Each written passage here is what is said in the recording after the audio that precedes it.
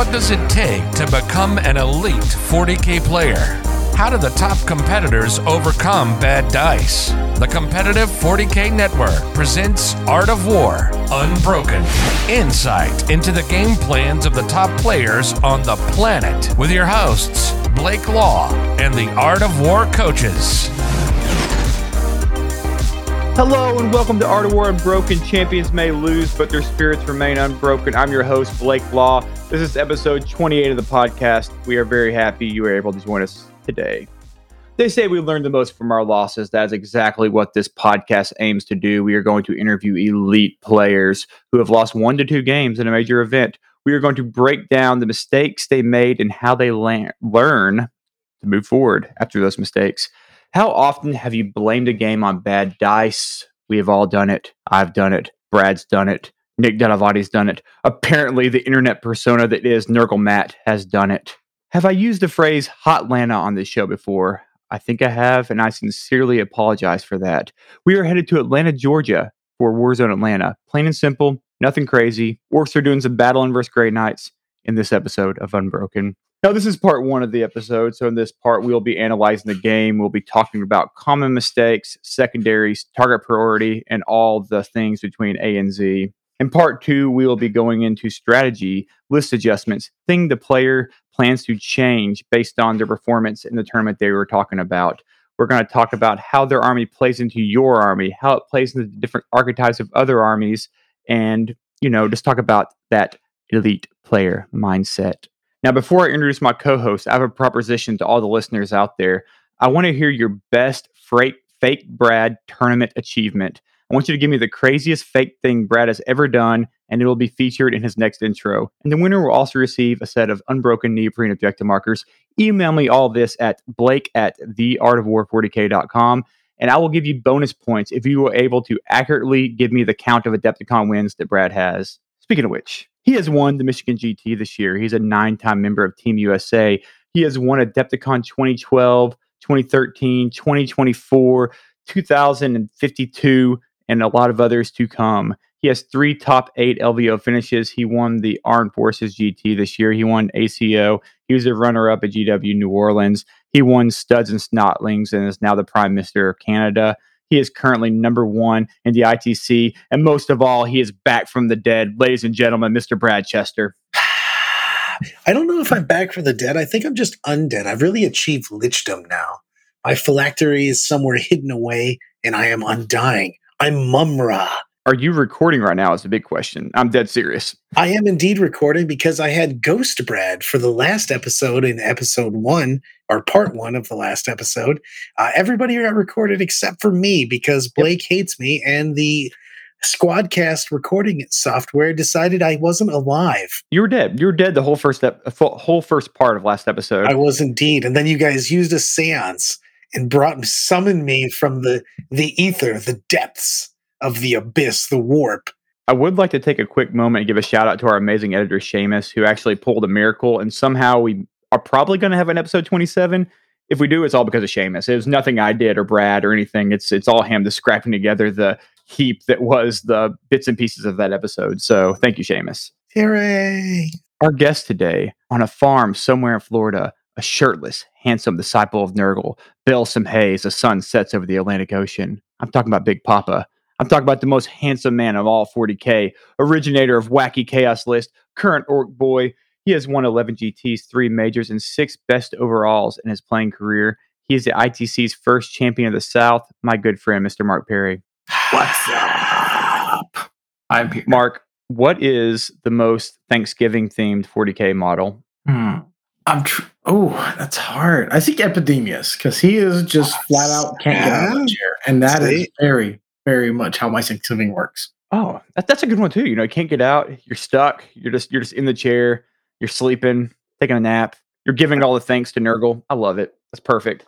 So, Mark, tell us a little bit about Warzone Atlanta. What the event was like, what the terrain was like, all that kind of stuff. So, the Warzone Atlanta is a very interesting tournament. It has a lot of different ways that they do things. But also, for me, it's very important. It's my first ever major. It's my first ever top 8 at a major that year when I went. And it just means a lot to me, right? this is back in like 2015, and I've never missed it. I cannot go. If I'm not there, I'm probably dead somewhere in a shrub.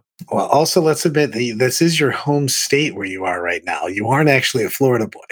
No, actually, I'm a Louisiana folk, and this is never mind. We all missed. A little far from there, but the South is my territory. That's my home. I can take a very large amount of land. Just anywhere that there's no shoes worn, Mark Perry will be there. Nope, I have claimed my territory with toes of girth and strength.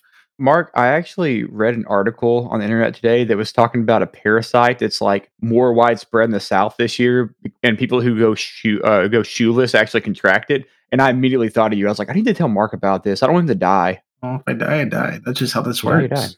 Okay, good. I just wanted to spread that word to you. Yep. So, what was the terrain like there at Warzone Atlanta? We had 10 pieces that were player placed, and these weren't like normal LVO where you player place in your table half. You don't even know where you're deploying yet, and what side is yours until after the terrain is placed. So they have some pretty large ruins, forest, a lot of armored containers, and you're trying to place out, terrain where it benefits you the most, and also while at the same time trying not to body block. Like, I'm an orc player. My priority was to make sure that, if I'm getting blocked into my half of the table, that one, I'm okay with being there. Or two, the line of sight's working for me, but also opening up good angles for shooting, right? I can control objectives. So I was trying to make sure that, ruins weren't on top of objectives with the walls, where I couldn't get inside of them or shoot inside of them. So I was a lot of times trying to place terrain like that. And that's something that's very different for Warzone, is how that player plays. It's much closer to something like Adepticon or some older formats. But the biggest thing was the War Master Challenge. And that was Friday, was voluntarily for anyone who is trying to win the War Master. Whoever is trying to get the biggest prize of saying, I won the event, played additional free rounds, made it into a super major, but made it into different one. Normally you go to an event of a super major level event, and you're going to play some rounds where you're going to just play some guys that are just kind of chilling, just there to hang out, have a good time. And they may not be the most competitive guys, but they're competent places sometimes, or they're chilling. And that, can say that, hey, look, I can get some easy pairings in the first couple of rounds, because the number of names that I'm trying to worry about dodging, or they're going to be challenging games, are farther down the road. The chances of me drawing them in the early rounds is not there. But what happened was, it was kind of an early funnel where all the players that were trying to win that top bracket and trying to go 6-2 and 8-0 and trying to get top 8 were all playing with each other 3 rounds earlier. So what happens is, we were able to get through all the extra players and start playing each other from round, I think. So my round 3 onwards were all people I played against, everyone that ended up in the top 12. And it was pretty rough. It was a Shark Tank of a tournament when you consider when we were all just playing on top of each other, and a lot of good names, a lot of big names, and a lot of very competent players that are not as well known. Yeah, you had a tough round here. You played Jack, you played Jaime, you played Seth, you played Sean Naden, you played Fred, yeah, and then you had excuse me, and then you started off beating up on poor Adam. Yep, nicest man of 40K. It's pretty crazy, actually. I was following the GT, and I was looking at it, and I was like, how are these guys playing already? I was like, is this a shorter event than I thought it was? I actually messaged Nick about it. Well, they did a weird thing. The thing is that effectively it was so hard to figure out when you were doing scoring, when we did Meta Monday. However, you guys made it tough for us, because everybody that didn't show up on the first day for the War Master, basically the first 3 games of the tournament, showed up for the weekend. But they had them scored in BCP as taking 3 losses for the beginning of the round of the tournament. So it was really tough to figure out who was doing what because of that. Yep. Yeah, it was kind of strange. I didn't understand it. But yeah, now you say that, it makes absolute sense hearing you talk about it. I want to talk about this terrain a little quick before we hit your roster up, because you guys sent some pictures of the terrain, and they were blowing my mind. So besides just putting the terrain out, as far as, not knowing what side you were going to be on, what were the stipulations to where you could put things? So pieces of terrain could not be set up within 3 inches of each other, and 3 inches of a board edge. But also, when you're placing them, you cannot put a piece in a table quarter that already, has more pieces. So you're limited to 2 pieces per table quarter, and then you have 2 extra pieces that can go anywhere once all the table quarters at least have 2. But I could put, because I mean, if I wanted to go all in the roll, like if I was taking pew pew all the day long, and I wanted to put you in the corner, I could just put a forest or just like a crater or something in the middle of both quarters, and then just hope that I won that roll off and just fire away. It looked like. Yep. So that was something that was very real when doing the player place, and it's a really interesting game inside the game when playing this type of player place terrain. One, you have to worry about people trying to do that to you. Second, you need to make sure it doesn't backfire and someone does it to you when it could happen, right? When you don't want that to happen, your opponent wants it to happen because you realize that, maybe I lose the gun off or I get body blocked hard by some terrain peaches. And I really think that emphasizing, for my list is making sure that, one, you're building your orc list or just any list, period, is you need to make sure it's flexible enough that you can always deploy in 1 or 2 small pieces, or have a lot of flexibility in deployment through, either redeploys, reserving mechanics, or unshootable target or unshootable mechanics. Because you can put the force and the craters kind of in that corner, but then you can just put the ruin far up in that corner of that quarter, right towards the middle of the board, and still get in there and still get blind of sight blocking. As soon as you see your opponent kind of do that, unless both of you want the board to be wide open, it's pretty safe and it's pretty easy to make sure that it's not going to be wide open if both people do not want it so. By just counter placing, every time they place one over there, you just place one piece in front of them and so forth. Nice. Yeah, that makes sense. It's kind of I'm a novice to player place. I've gone to no player place terrain this season. Well, I mean, this is the exact, basically, to talk about what the difference is if you're doing normal, let's say FLG player place terrain, you can only place terrain on your half of the board. Yep. So basically your opponent can't mess with your deployment zone, and you usually have somewhere you can go for your basically your first turn move. And also with FLG, it's 4 inches away. So you can't actually make something so narrow that, for instance, a skill rig can't move through. Totally agree. Or one of your big old That was knights. Another reason why I didn't take kill rigs, because I was worried about that happening. And I didn't want them for the Grey Knight matchup. But ultimately I still lost that matchup. So maybe I should have took the skill rigs. Whoa. Spoiler alert there. I guess I already said Broken. that. Guess what? I lost. Well, yeah, it's not that much of. We've already seen the ending of The Sixth Sense. He lost a game. He's on Unbroken. Hey, it turned out he lost the whole time. Yeah. Oh my gosh, what a spoiler! Oops. Mark, tell us your list. Let's hear about it. Let's hear about this Orks. And this is all pre-FAQ or pre-point adjustment. So. Yep. So this is pre-points with the buggy change not in effect either. Which by the way, I do love the fact that before you go into this list, this is going to be the easiest list ever to make to the adjustments, because you literally make the Scrapjets into 1 unit and you're done. I love that. Hey, spoilers for part 2, Brad. Jeez, man. So really what the list is, it is consisting of the War Boss and War Bike with brutal but cutting and the Killer Claw. He's a workhouse warlord. You got to have him. And he's just so handy to have. That fight on death can cause interruptions. Why you should take him over Wartrek also is he can't get bombered by Admech planes. Admech planes can actually kill your Wartrek by just bombing it with 2 of them and just fly off board, and you can lose your Waaagh turn 1. So guys, that's a little tip going into your list building. Second, I have a big mech with a custom force field. I brought him with a Grot Oiler and the mech job that allows him to use his Grot Oiler twice. I had 15 extra points, and I was looking at some of the custom jobs, and honestly, my mech is healing practically every turn, and I'm just I just want that better heal for 15 points with the 2 upgrades. And then I took free solo Scrapjets, 2 Shokkjumps, a free man Squigbuggy unit. Then I took 2 Blastajets with no upgrades. They just have their basic guns. They don't have super shooters. They have no force fields on them. Then I brought free Killa cans, times 2 units of free with Skorchas then 2 units of free Def Coptas. And to make that little extra spicy part was the knob with banner with the dead shiny Shoota. Oh yeah, and 10 Grots to splash on in the list too. Because you got to have that one. I love to say you like the splash on the list, or as a lot of people call it, making the list legal.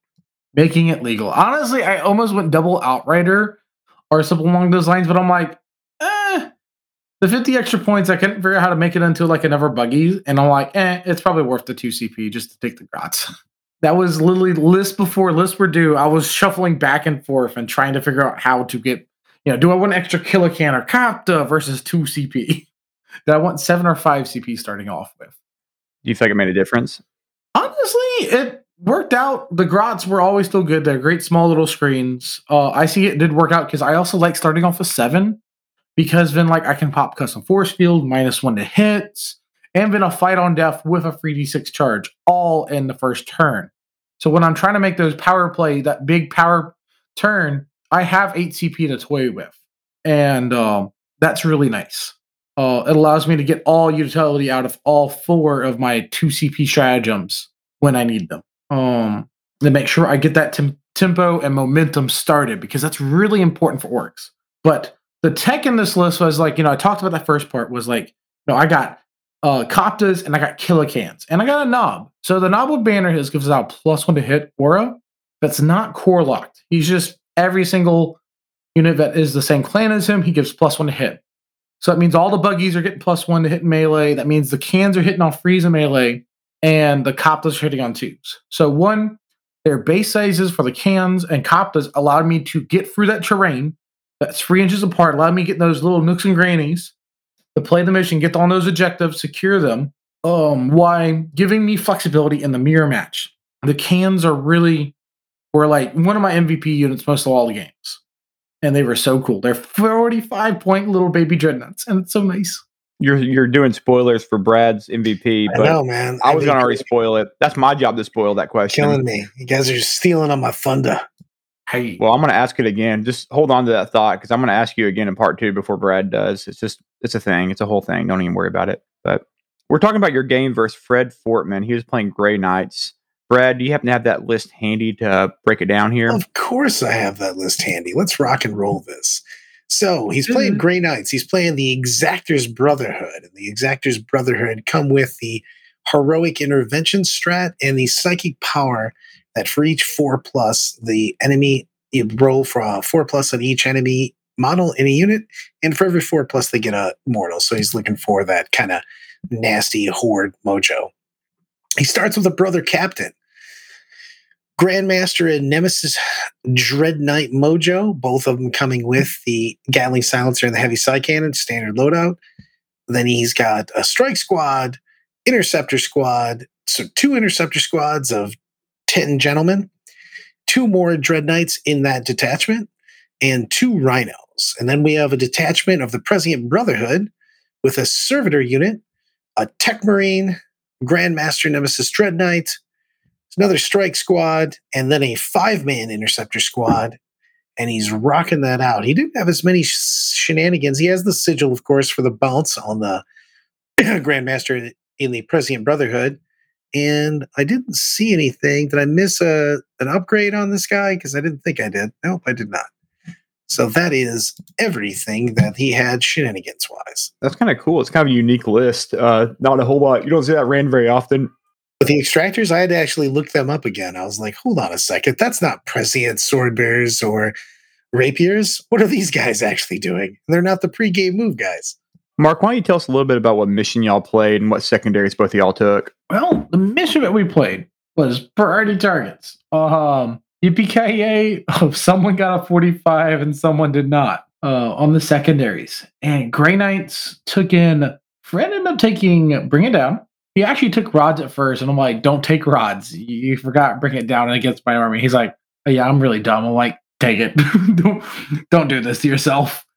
Then wow, this is an easy one. Priority targets, ritual, and Bring It Down. That is disgusting. Exactly. Like, I was like, well, someone got a 45. Easy. I ended up taking Engage. I considered taking Stranglehold, but I wasn't sure how the objectives were going to get pulled out. With how we placed out the terrain, it was a really interesting setup for how it was going to be there. So I just took engage because I want to be safe. I didn't want to take a stranglehold and say I'm going to dominate this game on free objectives all the time. I think there's a chance if I just go second, but we're going to fight for an objective, 1 or 2 objectives every turn, and sometimes I'm not going to get those points. So I ended up taking engage. Then I took, I believe, assassinate or bring it down. I think it was actually bring it down, and then priority targets. And for the bring it down, he only gave up 10, but I felt very, I'm very comfortable. I feel like I can probably kill all 10 of your points, and that's just a solid 10 that needs to happen in game. That's a natural game thing that's going to happen, is just killing your 2 rhinos and your dread knights. Otherwise, I'm just dead. If dread knights are just making it across, multiple turns, and I'm not getting points off of bring it down, but I'm probably not winning this game anyway. Makes sense to me. So going into that, those secondaries, it was. I knew I was behind technically, but I felt pretty comfortable because I was able to pull one objective out in the open in one of the quarters, and I set up an objective in the corner, and I took a reverse L, or just took or reversed a L barricade, not barricade, crates. There we go. And I put it where the objective was on the outside of it, and it was kind of cradling it where he couldn't hold it without being in the open and be, shot at from both deployment zones at a pretty good position. And, well, that worked out pretty good. But, that's come down to next on you for your next questions, and that's where this game kind of goes into this interesting turn 1 position where, this happened, that happened, and so forth. When you look across the table, what do you see as, your priority on killing? I think you kind of set up with the Dread Knights, but is there anything else you're looking at saying that has to die? Interceptors have to die naturally every turn a little bit. But the Dread Knights were the first thing because, as long as a couple Dread Knights are up, my sustainability is it's going to go crashing down pretty quickly. Because each guy can kill a buggy a turn, and I'm not going to kill every guy every turn. Sometimes I can get 2, sometimes I can get 0, and that's just Orc life. But also, Dread Knights are very awkward at 13 wounds. They're not 12, they're 13, because, I don't know why. But it makes it awkward for all my free damage shots, because that practically means I'm needing to get that 1 extra wound down to try to do 8 saves at free damage that mathematically kill you. But, if you spike some 4-ups, and I spike some hit rolls, damage can just not happen sometimes. And normally that would say was the case. How did I what caused me? How did this game go down? Was Fred walk us through it, man.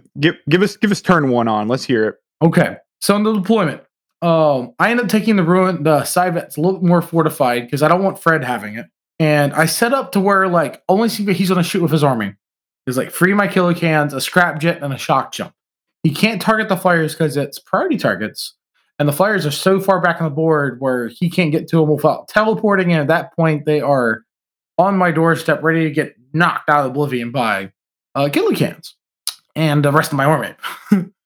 And so Fred deployed pretty well on the line. It says, okay, I have to do enough damage to slow down your brutality on your following turn. And so he, in process, killed 3 cans, a Shokkjump, and a Scrapjet. And then I'm stuck in a position where I'm looking over here. There's the teleporting dread on the middle objective. And then there's a group of free Dread Knights with the Tech Marine and the Lieutenant style character from Grey Knights. I can't remember the name of them right off the bat. But he's also the guy with their Rights of War for their OBSEC. Brother Captain.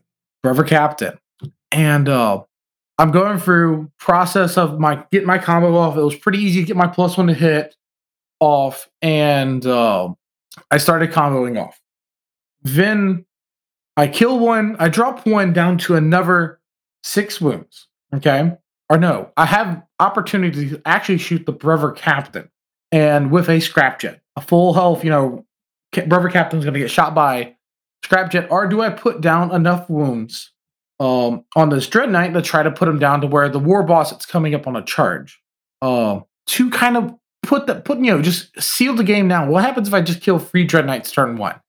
I think I have the game because he cannot deal with the rest of my ramshackle army.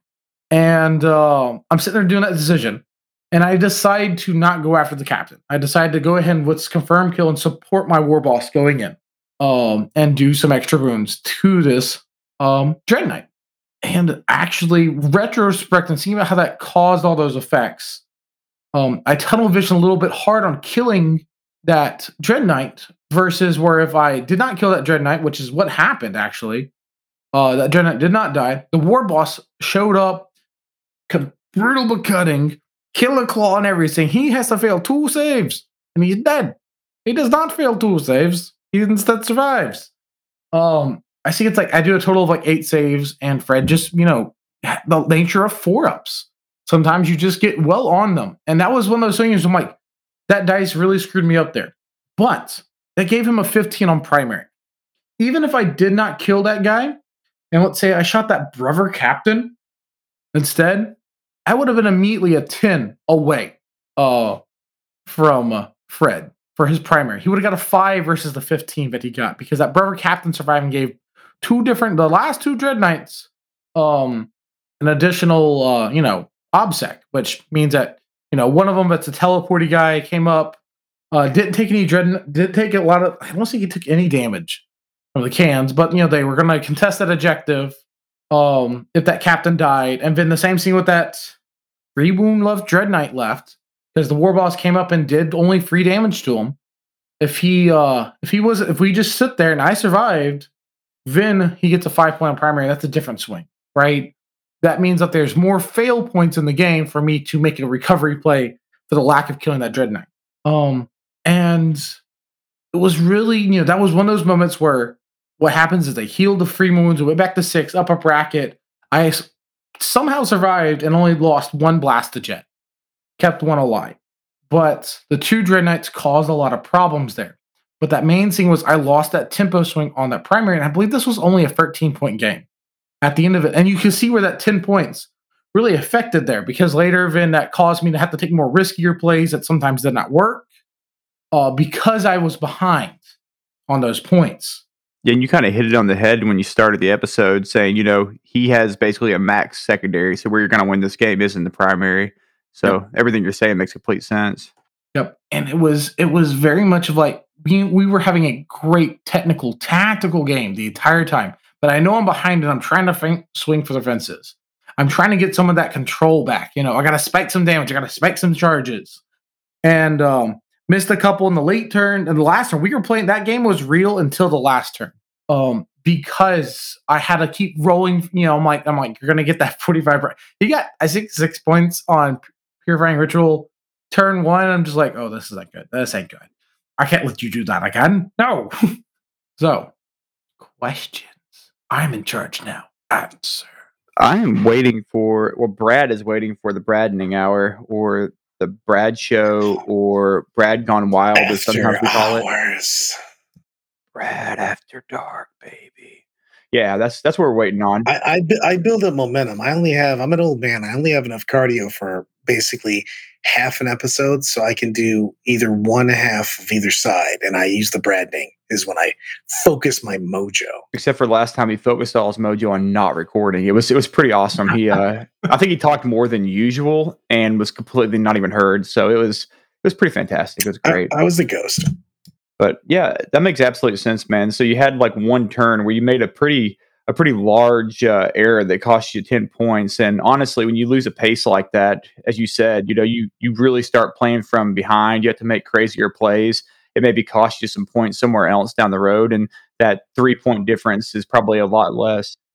Basically, even a 5-point game, like if you and I are playing right now and you get that initial 5 points on me, and the game, and you always have to look at the game state. When I say the game state, I mean like what's happening here, but also what the projected outcome is. So if we're staring at the board and you do absolutely nothing different, and all of a sudden you're going to win 85-80, now I have to make up that 5 points, which means I have to extend out. I can't just stand my side of the board and stranglehold and rods and do nothing. I have to actually go out and get those points. And if you have to extend out, that means that your opponent gets the option to leverage all of their firepower, all of their melee into you. And a lot of times they can do it from behind a wall, which is the worst place you want to be, is basically on your opponent's side of a wall, getting shot and charged, and then not getting to leverage your guns back at them. So playing from behind is just difficult in every game. And you know what I mean? It doesn't matter what the matchup. You never want to be playing from points behind right away. Totally agree. Makes absolute sense. Mark, you have anything else for us on the episode? So I think I want to say about that whole idea of when you're playing behind you. Talk about I was saying that, start making more plays and more fences. There's two ways to handle that. One, you start playing for those obvious, you go for the fence now. Second, is you play back a little bit and you try to minimize the lead that your opponent has and keep it to the smallest amount.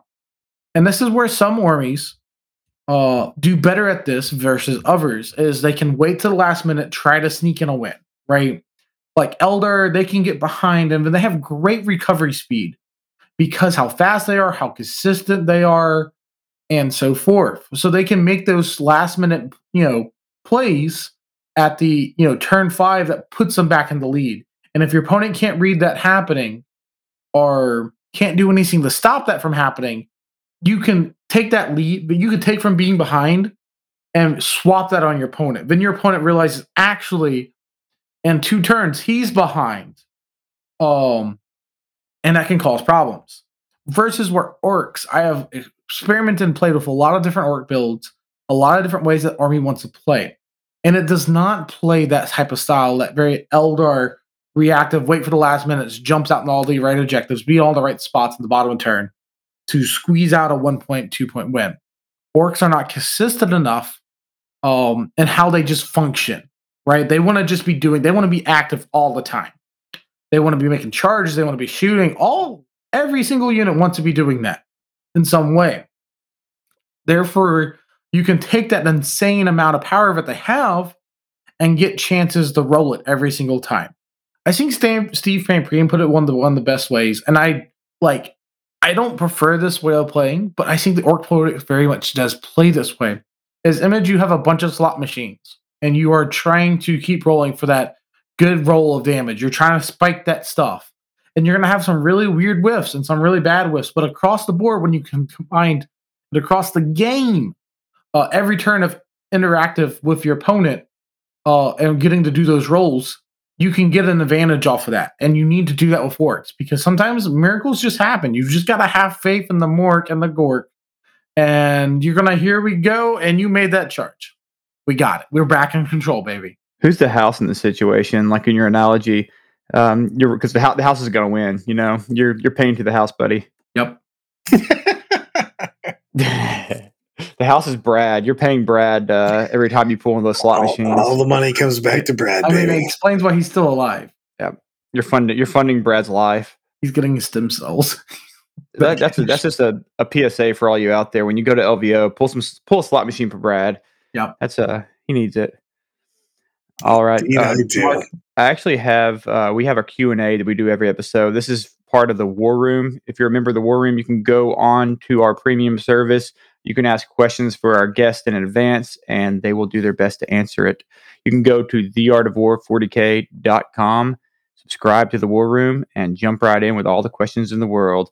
Mark, we got a couple for you here. One of them is basically all of part 2. So I'm going to ask you it, then I'm going to immediately say, save it for the Brad Hour. It says, what does the new Ork army look like post-balance data slate? Save it part 2. We're saving that part. That's all part 2, man. If you're listening, tune in because we're gonna go into it big time.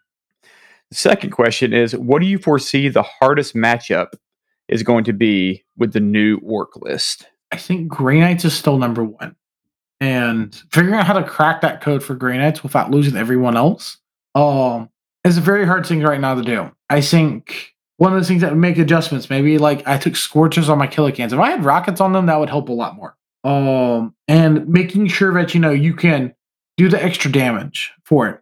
But also, I think there's 2 very different ways the play works. And I think the Truck Boy more super aggressive list, like let's say like Seth Piper was playing, and Lucas from, I think, Washington State was also playing very similar, very infantry vehicle builds or just transports. And they're just coming at you at 100%. I really like those ways. I think those ones have very different matchups versus the rest of the Speed Waagh list. And let's say the Speed Waagh list, you have the new Speed Freaks Orm Weaver now, and you still have Freebooterz. And I think both of those have very different bad matchups. I actually think that the foot list beats the Speedwog list. Every time I've played against it, and I'm like done a couple practice games against myself at home, and I'm like, if I am playing the infantry list, I don't think my Speedwog list can actually win the game. It's all I was trying to look for plays. I'm just like, if I'm playing at 100%, I'm like, I think I just lose. The body block is real. Mass obsec, and orcs are actually really just, when you start stacking up all their different abilities, they can kill buggies pretty consistently in close combat. Definitely with like beast snagaboys, with goths, getting that strength 6 and Teslas. Ooh, it's so tasty. But it's Grey Knights for Speedwalk, and I think for the foot list, I think Drakari are the hardest thing because the more foot truck boy lists don't have ways to pop transports super easily. And I think that's the two hardest matchups for both of those styles.